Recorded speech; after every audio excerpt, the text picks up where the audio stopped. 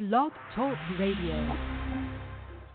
On the spot analysis. Am I crazy?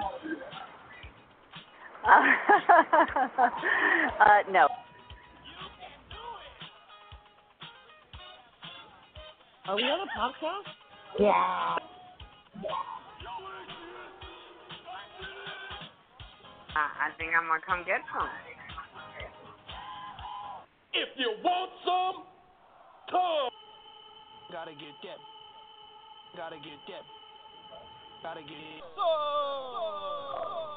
My Appreciate favorite, though. Am I? You're my favorite. Well, thank you Yeah. so much. I kid you not. You put me on the e-meter and asked me the question, and the meter would float.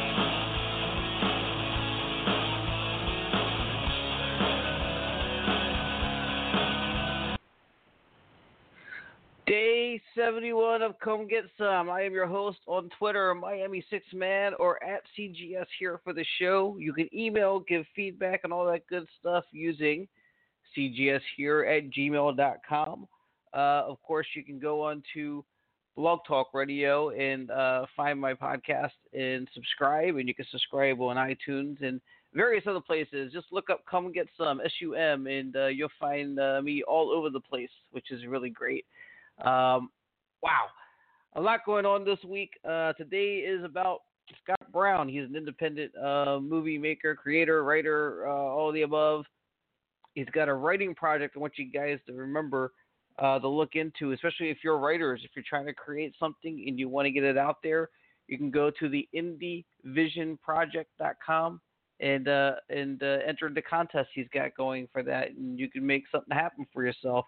Look at the links on the description of the podcast for that, and know that time is running out. The only reason I bring this up now at the forefront of the show is because today's a little longer episode, but next week's when we actually start talking about it. But time's running out on the contest, so get into it, check it out, at least look into it, see if it's for you. Of course, information about that also can be found on maxitmagazine.com, which is run by Pushing the Pen, which is, of course, my guest today, Scott Brown. He's a great guest, by the way. So I hope you enjoy today's show. But before we get to Scott, I want to address the miraculous occurrence in the room. In fact, it happened in my car, actually.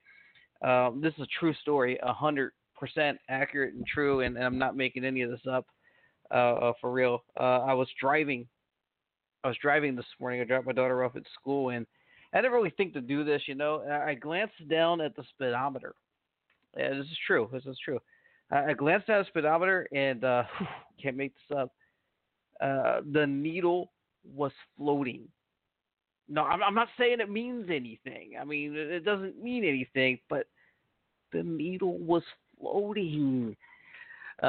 Speaking of Scientology, which that was a joke, was in a reference to, is tomorrow is my Scientology extra episode, and I've got a lot of venting to do. So make sure you come back tomorrow for my venting. Between Kirstie Alley and just the last 24 hours, Stacey Francis's bullshit. The bullshit of some independent Scientologists running their mouths on social media, and the destruction that's happening there, the destructive behavior happening there anyway, and how we need to sort of back away from that a little bit. And also the meeting that Clearwater, the city of Clearwater, had with the city council about the potential of Scientology buying property in Clearwater. All of this had things that happened within them that really sparked my ire a little bit and got me to the point to where I really have a lot of venting to do. And if you want to hear me vent on this, make sure you come listen to the show tomorrow. More on that at the end of today's show, so stay tuned. You'll get a preview for next week's show and for tomorrow's show. You won't want to miss it, or a second of today's show. And before I get on with Scott, also, I want to say Kathy Schenkelberg's tour of Chicago for the second time around went fantastic from all accounts that I'm hearing. And she'll be in Tampa at the end of this coming week. On Friday the 31st, I will be attending Squeeze My Cans in Tampa. And I'll also be, if you're going to look for me in a large crowd of people like the needle in a haystack, I'll be at WrestleMania Access on Saturday. And I'll be at WrestleMania Sunday at Camping World Arena. I'll be sending lots of pictures out to, I have this vacant Instagram. I put no pictures on. So I'll be posting pictures on Instagram, on my Twitter account, and on Facebook, so you all get to see the good time that I'm having and you're not. So check it out if you're in the Tampa area, of course, especially this coming weekend. Not this weekend, but next weekend coming up. Make sure you catch Squeeze My Cans. I'm sure you're not going to be disappointed. In the meantime, here it is, Scott Brown, Part 1. All right, my guest today from the Pen and Maxit magazine, in the movie, director, writer, producer, helper, mentor, Scott Brown. Welcome to the show. Hey, thank you, Chris. Did I get all those things right? Hello, can you hear me? Yeah, I can hear you. Can you hear me? Yes. Did I get that all right? Yeah, that's about right. It's that's pretty much what I do. All right. So as you know, Scott, what I do here on this show is I get to the sum of all my guests here, and so I want to kind of go back all the way. You have an interesting story how you got to be a writer, and I was actually just looking at that a couple minutes ago. You had like a life-changing event that led to this? Yeah, actually, I was a ghostwriter prior to that event, but nothing in my name. It wasn't until I had a random stranger give me traumatic brain injury that I actually stopped ghostwriting and started writing under my own name. And total random attack in Laguna Beach, actually. Ooh. Of all places. Yeah. So I had to relearn English. I had to relearn how to write, speak, a lot of things. 3.5 years of physical therapy. It was a pretty impactful, but it made me realize my mortality and that I had no legacy to leave my daughter. Even though I was successful at what I was doing, it wasn't my name attached to it. It was always other people's names attached to the success of the projects. So I realized that if I was going to step up the game, if my name wasn't on it, I wasn't working on it. So since then, I've sold 36 screenplays. I've launched Maxit magazine. I've launched the Indie Vision project, and my production company is growing by leaps and bounds. And we just launched the Indie Vision screenwriting and directing competition with 2 production deals on the line because of the success of just putting my name out there and the people that I've worked with in the past saying, hey, I want to be a part of this. I've loved working with you in the past. Let's now make it happen. So I've found a real solid base of support through others that understand my vision and that, and including Stan Houston, Michael Montgomery, and many others. Yeah, I was just speaking to Michael Montgomery a couple weeks ago here on this show. He seemed really excited to be a part of this project. I want to come back to the project because I had some questions about the ghostwriting. How does that work? Because it does seem like it's a thankless job. How do you end up as a ghostwriter on things? Is this a step? Is this a way to get your foot stepped in the door, or what's happening there? It can be, but honestly, I wouldn't recommend ghostwriting unless you have some real chops at writing. I would recommend starting out as a copywriter, if anything else. It pays the bills, plus it puts your name on stuff. You can get some columns done. But ghostwriting, it started out, I was working at a newspaper as a production assistant, and then I had transitioned into writing. That's where I got my first start actually professionally writing. But a friend of mine knew I could write, and he asked if I would take a look at this guy's script. And I told him, I don't know anything about script writing. And he goes, story structure and that, just take a look at it and see if you see the issue, because nobody seems to be able to find it. And I looked it over. It took me about 20 minutes, and it was a episode for a TV show. And I saw, I have an ability to see the issues real quick. And to me, it wasn't a big deal to fix it. I sent it to him. Sent it back to the guy, and then about 2 weeks later, I ended up getting an envelope in the mail with a bunch of cash in it. I was like, hey, this is nice. Yeah. And then he had me do some more work for him, and then the word kind of spread, and I didn't even intend to become a ghostwriter. I didn't even know anything about, even though I'd been acting and working in the industry in general, I didn't understand the credits and things like that side. for the writers in that, and when you're working under other writers. And I didn't realize that a lot of ghostwriters aren't supposed to be working under writers. It's against their contracts. So I ended up working on several hundred projects for a lot of well-known writers in the industry and producers and and it paid very well. My worst year was $60K. My best year was $750,000. Wow. Just on the writing side. And no one can ever know. Yeah, and no one knew. It was a case of, and when I launched into writing under my own name, it actually alienated me from a lot of these guys because they realized I was their direct competition because I was the one that had been making them successful, myself and a few other writers like me. Does that cause any kind of friction to put you kind of behind the 8 ball in the industry? Does that make it hard for you? Oh, big time for the first little while. And then they realized that I wasn't competing with them. It's if I wanted to shut them down, I could shut them down on my ability, but they were already locked in on projects and shows and things like that. I wasn't chasing their revenue. I was chasing my own stories. I was chasing other people's stories. I was filling a gap that they weren't even interested in.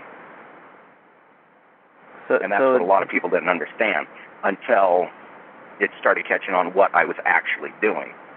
And that was the Indie Vision aspect of it.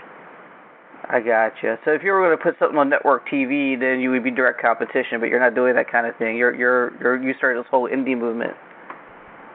Yeah, I've transitioned into bringing indie as a mainstream format. That's what I'm working on. To make it, even though we shoot lower budgets, things like that, we shoot extremely high quality content. That's the focus. We can go head to head with any studio project of similar caliber and similar budget and shoot well above because we're not tied down by their bulk crew and things like this, but we're still dealing with the same talent and everything else. Yeah, for instance, you mentioned... We've had a lot of luck. Go ahead. We've had a lot of luck. Our first 2 projects we shot for a combined budget of less than $50K, both features, and their valuation is $1.1 million. Now, there's a reason for this now, and before I get into the reason for that, so you mentioned, I was going to say before, Stan Houston. He's a guy that's been in some, in some films worth mentioning, not to say the least. What was the one with about Martin Luther King? Selma, yeah. And I watched that, and he was good. He was good in that. Indianapolis, and a bunch of others. Yeah, he got in the industry late in the game, and he's already becoming a major player. I definitely see it. He's a good guy. I like him. We communicate once in a while. He's quite amazing in what he's doing and trying. And when he said that he wanted to work with me, it was pretty impressive. Because I told him what the budgets were, and he goes, "That's not the point. I like what you're doing. I like how you're changing the industry." And the difference between my projects and most others is that we have actually we go back to the old 1920s style studio format, in which we actually share the profits with the cast and crew. Anybody that works on our projects gets points for perpetuity. The investor takes a little less, we take a little less, we carry the bulk of the load, and everybody from the PA to the lead gets a point in the project. There's value in that process. It makes a real difference. There's value in that process as long as you have everybody on the same page, and I imagine you have to have everybody on the same page. This is a fair arrangement for everybody. Nobody, there's no need for union interference or anything, because what you're looking at is if you put out a movie, if I'm getting this right, and this is kind of what I was alluding to earlier, you said it there, if I do a big budget film and I get a studio to pay $3 million or $13 billion to make the movie, and the movie makes $3 million, well, I've already paid the actors and the staff, and I'm in the hole, and the studio's in the hole. Well, we do pay our actors and our crew and everything else, but we pay them a little different. We pay them on a salary base rather than a per project base, which saves money on one thing, but gets them locked in on more credits, more viability, plus then they actually end up making more overall. Right. I mean, it's just. I think it's a better system, really. It has the. Again, everything's got to be perfect. I feel. Is it hard to get people to agree with that? Because it seems like it can be complicated for some to make that mentality change from when they've been in a major motion picture. Believe it or not, it's not getting the older people that have been in, or the more mature actors and things like that to get it. It's getting the young actors to get it. Right. It's because they have this fantasy that, once they land a show, that they're golden. I have an actor that was on a show for, he started in the show for 3 years of its 5 seasons. 3 seasons of its 5-season run. And everybody's like, oh my God, he's doing so great and all that. And it's like, no, actually, that's decent money, but it's not huge money. The money has transitioned dramatically. And unless you're continually working, it's very difficult to make ends meet or to really get ahead. It's just like our financial situation globally. You have those that are making vast amounts and those that are just barely scraping by. And somewhere in the middle is the middle class that we've lost in the industry as well. But the new digital platforms and that's bringing back the middle class of film. And those actors that have been, I've got about 60 BNC list talent of name that are attached to, that I've got LOIs for, that are letters of intent for those that don't know, that are attached to our slate of projects. And what's great about it is, it wasn't a question of what the project was. It's a case of once they saw the quality of our writing, the quality of our shooting, and the creative input that they were allowed to do into the projects, and what they got out of it for so little investment, because we don't lock them down for huge days and all that. Our shooting days are average of 10 hours with 8 hours actual production, and we're shooting 10 pages. And unlike a lot of crews, we're shooting 3 cameras with 5 audios. We don't do a lot of ADR, which is when you have to go back into the studio and record your audio over the top because it got blown out or something. We're actually doing real old school camera work and making really high quality projects and visually impactful projects because of this. And these actors see this, and they know where they can see where the market went from and where it's going to. It used to be the sitcoms and the half-hour TV shows and those series-based formats, but now it's going to platforms like Netflix, Hulu, Vimeo, iTunes, and Amazon. That is really where the money is going. And getting on these series, it's not about one show, it's about a volume of shows. And if they can make a salary base and then make writing profits on each show that they're in, and their IMDb increases, when the studios come along and instead of being, a $500 a day actor, they're all of a sudden a $5,000 a day actor, because now they have the social media to back it up, they've got the following to back it up, and they can show that they are relevant to today's market. That's brilliant. I look at this. Go ahead. No, it is brilliant. I look at this, and it seems like a real a fair way to get your name out there. And when I think about independent programs and TV shows and movies, I think as I've grown older, I've grown to appreciate the independent scene more. I have to tell you that I think for most people, the idea of independent film and TV, you turn it on, and there's an automatic stigma to it, and you turn away from it. But most definitely, and and I'll tell you the main reason why, or the 2 main reasons. One is the medium frame. When an indie filmmaker shoots, by standard they shoot a medium frame because they have X amount. It was based on the old film philosophy of, we've got X amount of feet to shoot with, we have to shoot this in this period of time. Studios could be a lot more liberal. with what they shot. But a indie film had to shoot, whether it was Super 16 or whatever, they had to shoot everything that they could, but make sure that they got in close enough to get it. So it was this medium frame, so all indie film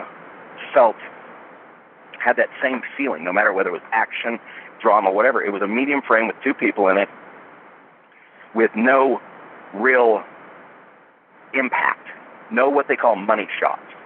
Mm-hmm. Now with technology, if you take the technology today and you apply a film shooting philosophy to it, where it's not go in and shoot and shoot and shoot kind of thing because you have an unlimited hard drive capability, you go in and you treat it like film, but you get in those close, intimate shots, or you get those big vista shots, and those enrich the film and that.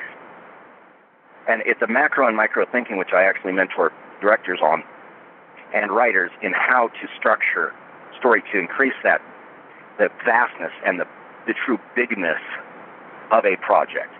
And whether it's, I was just talking to somebody last night about a project they're working on. It's a short film, but it starts out as a standard indie film. You look at it and you know what's going to happen. It's a spoon-fed thinking. There is no suspense. There's no drama. There's no build-up. Okay. There's no cold opening style, which the studios use, and that's the difference. Is start with that and make your audience connect with the characters. And we have that capability with the technology. I mean, you can go out and spend $5,000 on a decent camera shooting 4K, a computer system to back it up, and a good audio recorder, and you can start making movies with that and have a solid 4K shootable project that can be actually distributed.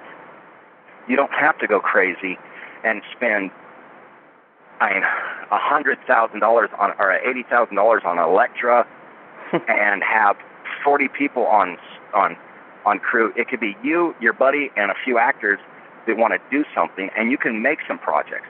I was at the New Media Film Festival a few years back with a director friend of mine, Jonathan Coco, who's also a partner in what I'm doing. And we're sitting in there, and they announced that it was the weirdest mix of projects.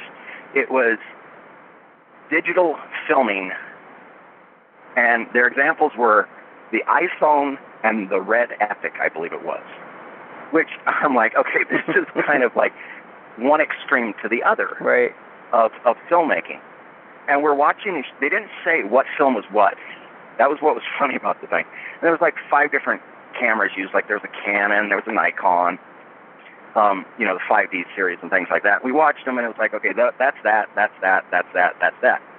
The two that we actually thought were completely switched was this one guy went out and shot this project, and we were sure this was a high production budget project that they spent a lot of money on, because he takes and he fell out it's a running shot where he's inside, he falls out a window into a dumpster, and this whole like series of events, and we're like, oh my God, that's some amazing camera shooting with this Red. And then there was about 30 people up on when the show was over, or when the screenings were over, they brought the cast up, and there's this one guy on the left by himself, and there's about 25 people to the right, and this other project was horrendous. It was unwatchable, in my opinion. Wow. I'm pretty liberal with finding a story and all that, but this thing was just insane over budget and horribly shot, horribly lit, horribly staged. The actors obviously didn't care about the script because they presented it like it was a dead fish. And we found out that was the one that was shot with the Red. Yep. And the guy had shot the entire thing by himself with his iPhone. It was a really nice, beautifully lit, whole other film. And these guys had spent like $58,000 on this 8-minute short, and he did this like 5-minute short, and he goes, oh, I think I spent $200. Because I had to get a new case for my phone because I dropped it or something like that. It was like, what the hell? And all he had was his iPhone, and he rigged up a recorder. That was it. Wow. And it was amazing though. He really, because he actually took and he stepped each process of filmmaking through his limited means, and he made it for all it was worth. And it was funny because the 20 plus cast and crew over on the other side weren't getting any questions. Everybody was lined up to ask the one guy questions. Yeah. He was like, and they'd start off asking the questions, and the other group would answer, and no, we're asking him. It was quite insane, and I was like, okay, that's somebody that later down the road we're going to have to work with. Yeah, because he gets the true aspect of the indie vision thinking, that we have the technology. The cameras now are shooting amazing high quality for very little money. You get together with a buddy or two that have other pieces of equipment, and you can make amazing projects as long as you have a well-developed story and you can get it in front of people that can present it, which are the actors. And that's what we do. No, you said it. Amazing stories drawn from well-known writers, from IFPI Award winners, New York Times best-selling adapted works, international bestsellers, and that's our starting point, is to create that. And it was just by going and asking people if they do it with us. It's amazing how many people say yes. The vast majority anymore. Originally, very few. People couldn't wrap their minds around the idea at all. They couldn't understand this. I started this several years back before the digital market had really hit. The studios still are trying to figure out how to make money off the digital market, and to me, it's a clear, defined path. It's very easy to do so. And that's why we have the investors that we do. And that's why the actors in that are seeing it, is they're going, oh, I get it now. Because the content wasn't there. The subscription bases weren't there for Netflix and Hulu and things like that. It's these new platforms had not leveraged up. They weren't getting $8 billion a year investment. And now, what is it? I think Netflix just closed another like $16 billion for new content, original content. Yeah, they're big into this, aren't they? Yeah. Well, here's the thing. They cover two different aspects. And this is the key. This is what a lot of people are looking at. I cover the micro-budget content development projects, the binge-watching content, the stuff, well, you're waiting for the next House of Cards episode to come out, and you're watching shows like IT Crowd and things like that, Video Game High School. I was just watching IT Crowd. and everybody does it. But those are the things that, and people find the shows that they like in those. And it doesn't matter what they like, they'll find a show if they look hard enough. And each show will find an audience base big enough if it has enough people pumping through it. And that's what's nice about these digital platforms. There's a lot. Go ahead. It's amazing what is out there. But the key is, what's been lost is you now have the multi-million-dollar episodes of House of Cards, and then you've got the IT Crowd that can be shot for $5,000, $10,000, $20,000 an episode. Right.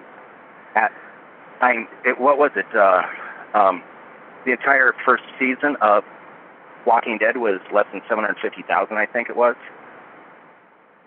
Wow. The first episode was shot for pocket change because they weren't even sure if they had a real show.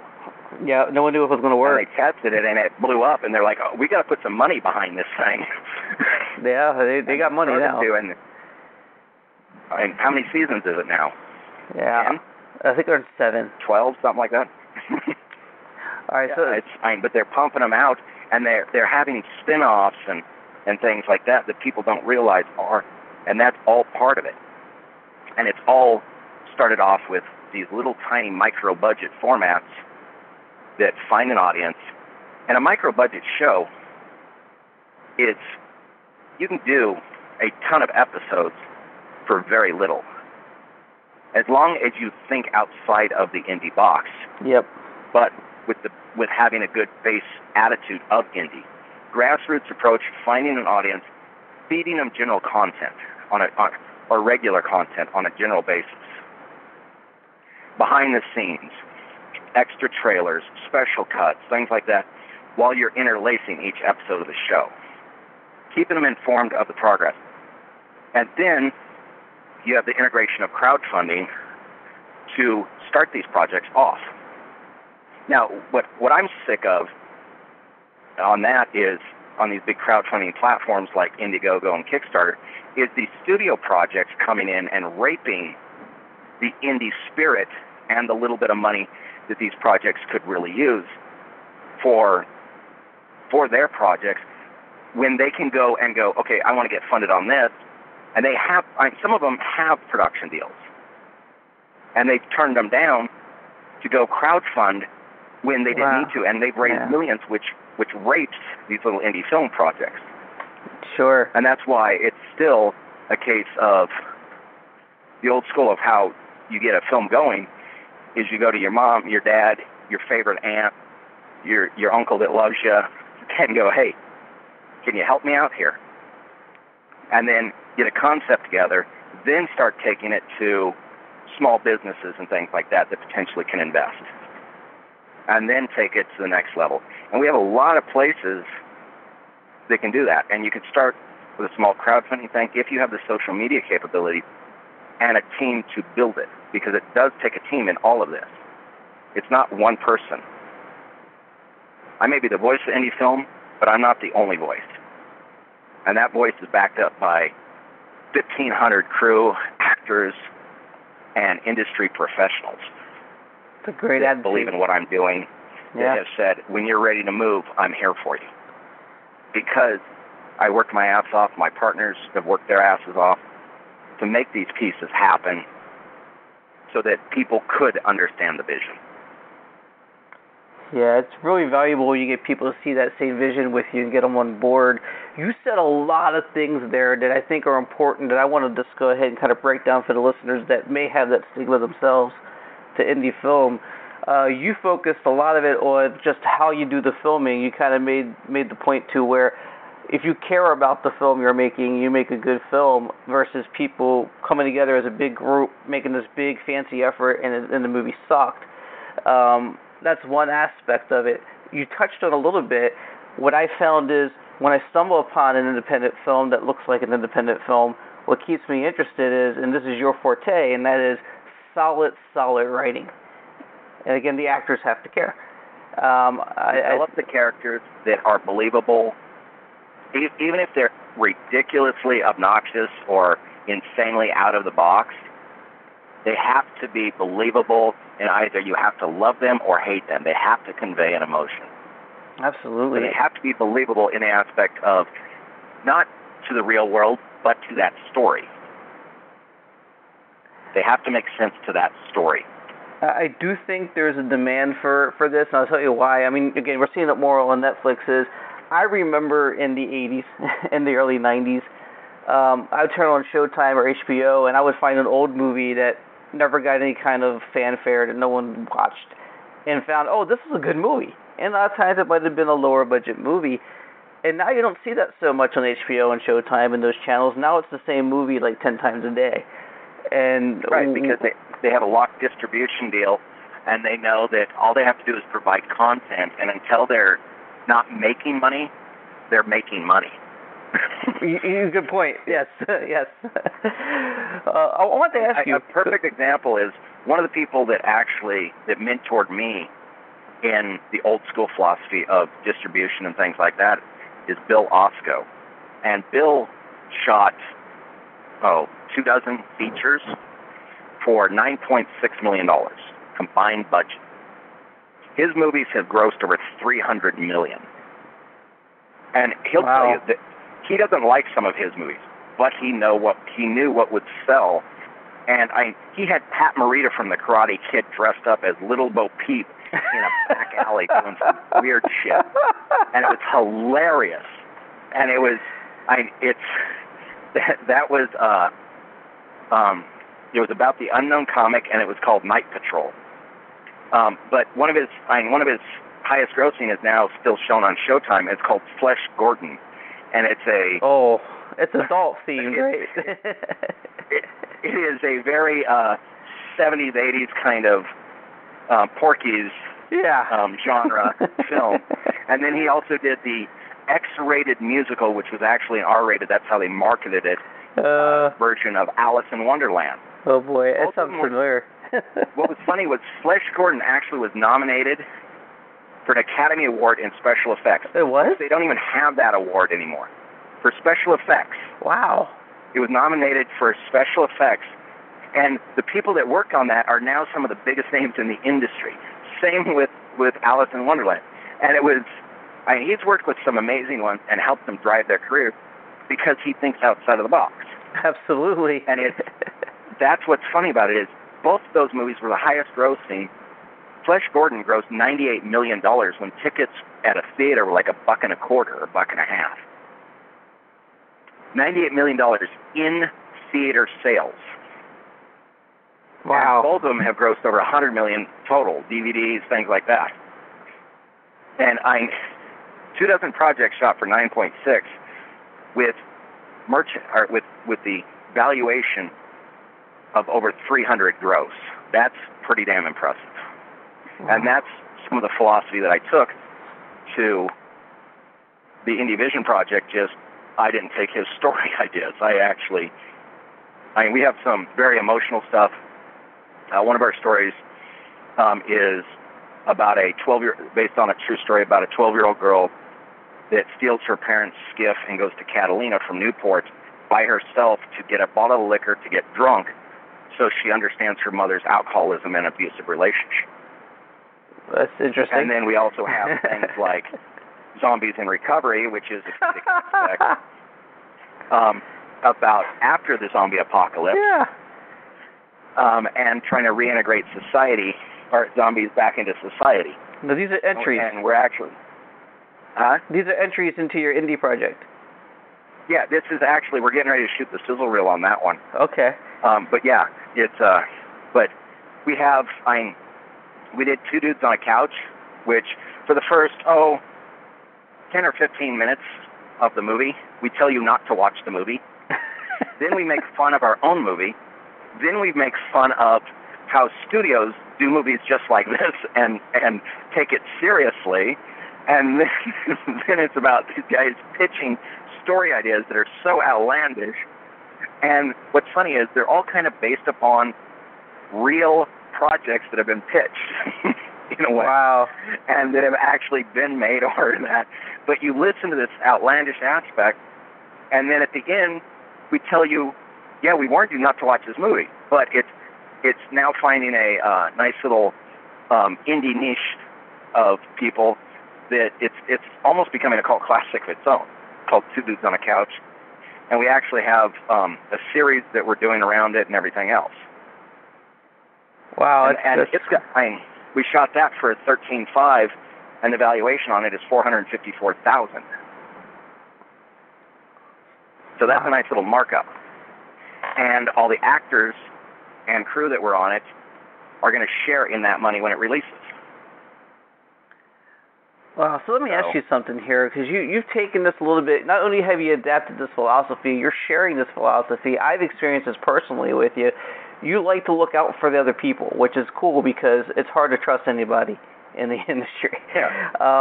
So this kind of wraps into the whole indie project thing. You're trying to mentor and help people make their dreams and their projects a reality. I want to change the world on a much grander level. I make fun of all the racism, bigotry, and sexism and all this other stuff because I think it's just so ridiculous. Yep. It's just, I can't, my mind refuses to understand it. And so my favorite way to work on something I don't understand is to make fun of it because it literally doesn't make sense. Somebody has a little more of one thing in their skin and it makes them darker. And all of a sudden that makes them a different person, like a different or less of a person, they say. We're all humanity. Yeah. We're all human. there's no difference in this aspect, or because somebody wants to sleep with the same sex, who gives a crap? You know, I compare it often to leeches. Doctors back in the old days would put leeches on people to solve diseases, and that was silly. Well, actually, and we outgrew that. Believe it or not, leeches actually make sense because they still use them today during transplants. All right, but we don't use them for everything, though. No, but the thing is, that's the thing. We don't use them for everything, but but in today's society, we stereotype everything. Yeah, nothing's broken down. So, it's all, yeah. But what's great about stereotyping is, by using it in comedy, we show how sarcastically idiotic it truly is. Absolutely. And I like that. What's funny is when most of the scripts that I've sold, I don't tell people what the character is. I give them a name or something sometimes, but I don't tell them, unless it's a specifically targeted character that needs a race, creed, color, age, sex. I don't necessarily specify a lot of the characters because there's no need to. So my scripts end up being a lot more diverse than most people's. Just by default? Yeah. It's just draw from humanity. A friend of mine, he's a very short, I think he stands 5'1", 5'2", black, very openly gay, flamboyant gay, skinny, perky guy. Right.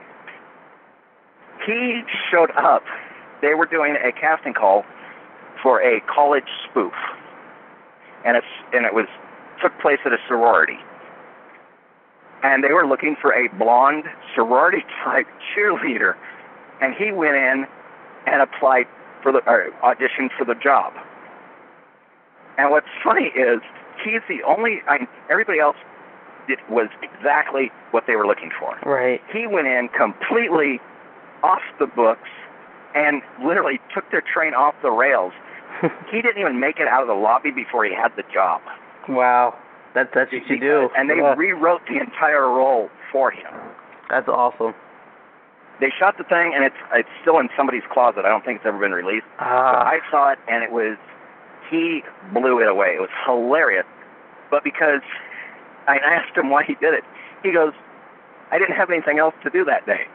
It was an audition, and honestly, I didn't look at the cast that they were looking for. It was, it said something like, he goes, I looked at the description. It was perky, peppy, and somebody that really was a ball of fun.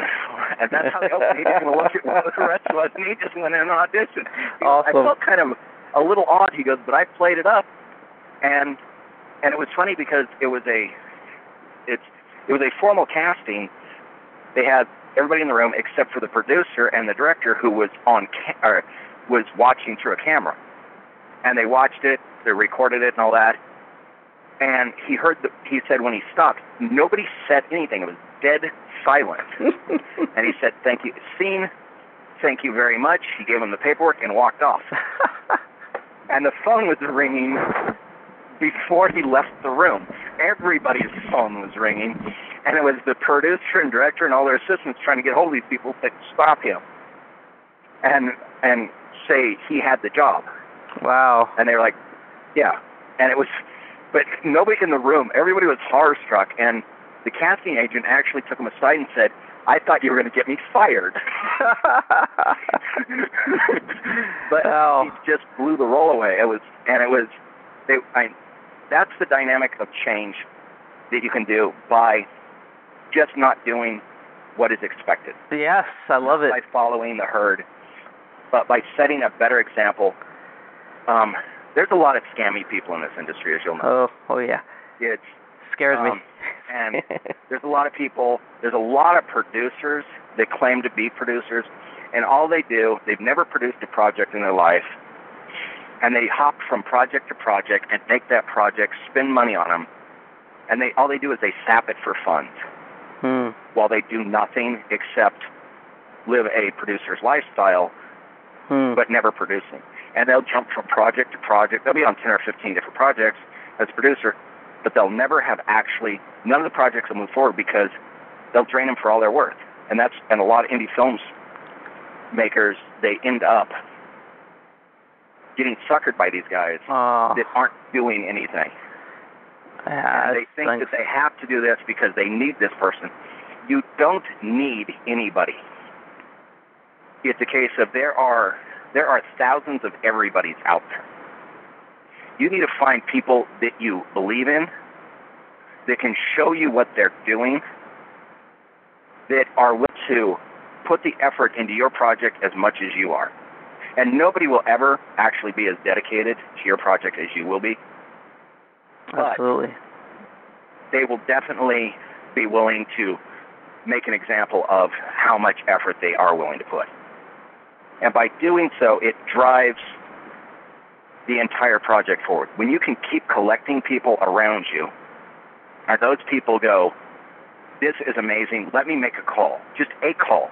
Because it's that a call that triggers something. Everybody talks about, I was sitting at my desk when I got that call. Yeah. And that was their breakout, or that was how they sold their first script, or that was how they signed an A-lister or whatever else. And that's another thing that's I'll go on about, is not signing A-listers to indie projects. The insanity of trying to. But the key is, by surrounding yourself with positive people that believe that the project can happen, and by just not taking no is not a no is, to me, like, no, I can't do it right now. Yeah. Or no, you don't have enough pieces in place. Or no, it's not a case of no, I'm not, there's no way. It's no, you just haven't got it quite where I need it to be. And most people stop selling a project after one no. They don't go back for the third.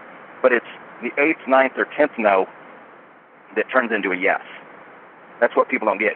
You keep going back and you keep marketing to the same people, and keep opening that communication up. And if you're like me, it takes years to close funding. And these are from people that come to me and offer me funds. And I've got small investors that need a few grand here, a few grand there to drive something forward. Fantastic. Perfect example. I'm getting ready to shoot a sizzle reel on a project that takes place in Washington. We're shooting the initial piece down here and some up there, and it's my manager actually said, no more. You're either doing this or we're not. It's this delay is not working. And it was a case of, the old saying of shit or get off the pot. And the guy was like, fine. And he went down and he got $5,000 to start up. And it's like, okay, great. Now we can put the package together and get it to the distributors. And then he's going, oh, by the way, I just found out that's what the investors were waiting for. I'm like, oh, gee, you had investors? And it's the case of, you have to be willing to invest your time, energy, and effort, plus a few bucks, into driving your career. It's like buying business cards. Sure. How many filmmakers I know that don't even have business cards or a website are out there is the vast majority. It doesn't take much. It's put your name and a phone number and an email address on a card. You don't even have to put what you're doing. Or you can write filmmaker or writer or producer or put the title or whatever project, just put it on the back. It doesn't matter, as long as you have your contact information. You can print it at home. 5,000 business cards go down to Office Depot. They're like $20. Yeah. Or 500 business cards, It's like $20. And most filmmakers don't even have that. And the reason is that indie filmmakers don't approach indie filmmaking as a business. They approach it as an art form. And that's the number one mistake. They have this big concept, and they chase money, but they have no way to get the money back to the investors. It's a bigger picture. Yeah, and that's what they have to look at. So is how approach it from a business aspect of what is your market? Is it Netflix? Is it the theater? What? Because you're not going to get start off with a point of you're not going to get an indie film into theaters, period. That's your starting point. Start with, okay, we're going to put a trailer on YouTube and build a social media audience. Then from there, once it gets popular, we're going to keep doing updates. When we can, we're going to do a crowdfunding, raise enough for next episode. And then Video Game High School is a perfect example of this, and leverage up until, boom, now they're on Netflix. That's awesome. Yeah. I like it. And that's the thing. That's how you do it. I like it. And these guys, they spend all this money trying to chase A-listers in that, when they could put 10 or 15 B-listers in for the same money, and actually distributors will like that better than one A-lister, because they know all those names allow them a lot more distribution capabilities and viability. I want to ask you. And there's a lot of talent that would love to work on any project that you might have. You just have to find the right talent with the right project. I want to ask you, because I think you're very passionate about the independent scene, and I think that's why you have so many people willing to work with you. I see you have a lot of projects coming up with a lot of the same people around you, which is a good nucleus to build. Do you see yourself sticking with this always, or if Sony or some big movie company comes to you and says, hey, I want to sign you on exclusively to make movies for me for this amount of dollars, what do you do with that? They can't afford me. Wow. No price on what you do. They can't. I know what my company is worth. I know what I'm doing is worth. Not just to me, but to the people that I'm working with. And you built it. So it's not just that.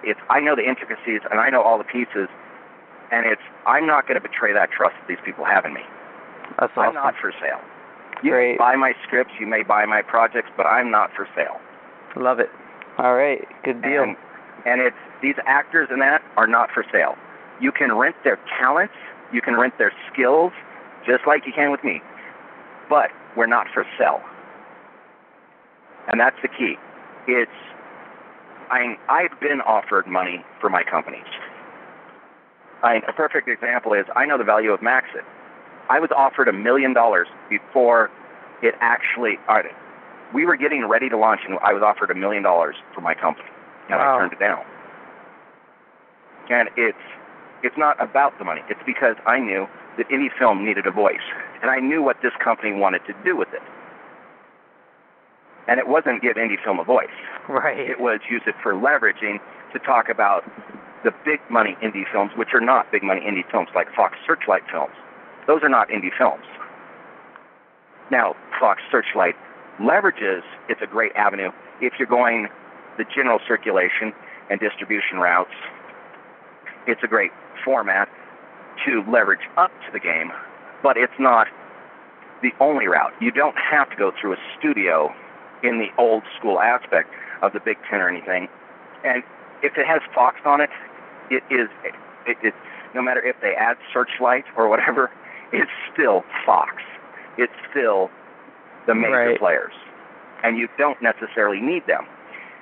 Yes, if they come along and offer you money for a project, and it's more than what you've spent, take it and run, and then say, what other projects can I get for you? I gotcha. And then go out and do the projects your way. Take that money and leverage it, because now you've made money for your investors, and they're going, holy crap, this guy can sell some stuff, or this woman can sell some stuff. And that's what they want. It's not that you make them a lot of money, it's that you continually make them a little money on their money. That's all they want. They don't want to be dumping money into a $5 or $10 million film, because there's no market for it. If it's not $25 million or above, the odds are very limited that unless it's below like 2.5, you're not going to make any money. And the closer you can get to the 100,000 or $250,000, I would say, and below budget, the better off you are in profitability for your investors.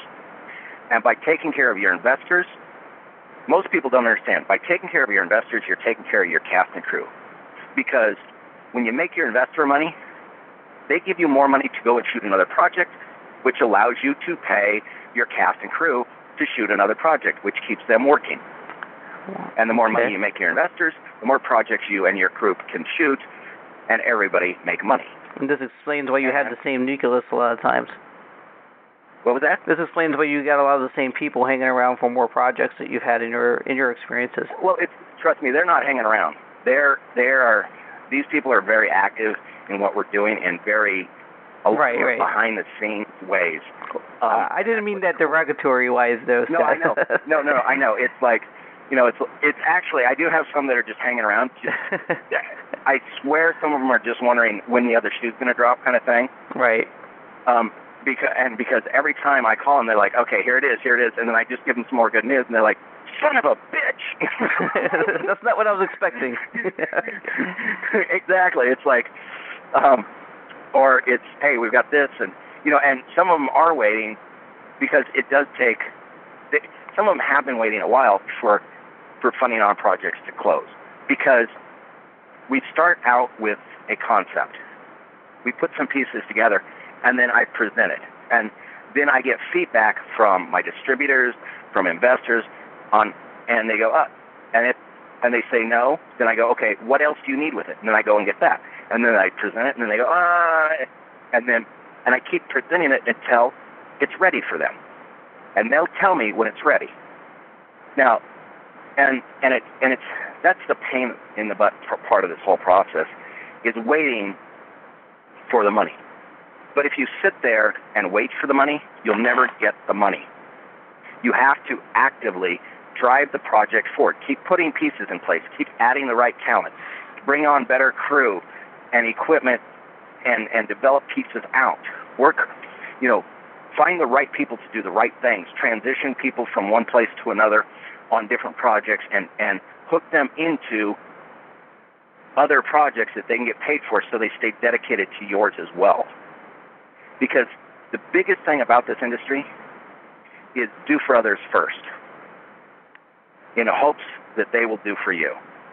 And keep doing for others and doing for others and doing for others until it's exhausting. And then you're almost at the point of having done enough just to get them to do for you a little bit.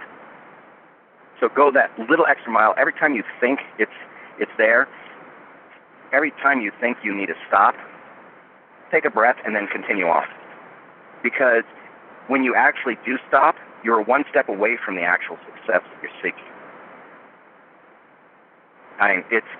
It can be and when you start working on a project like what I'm working on, it can be very lonely, very exhausting, and very mind-numbing at times.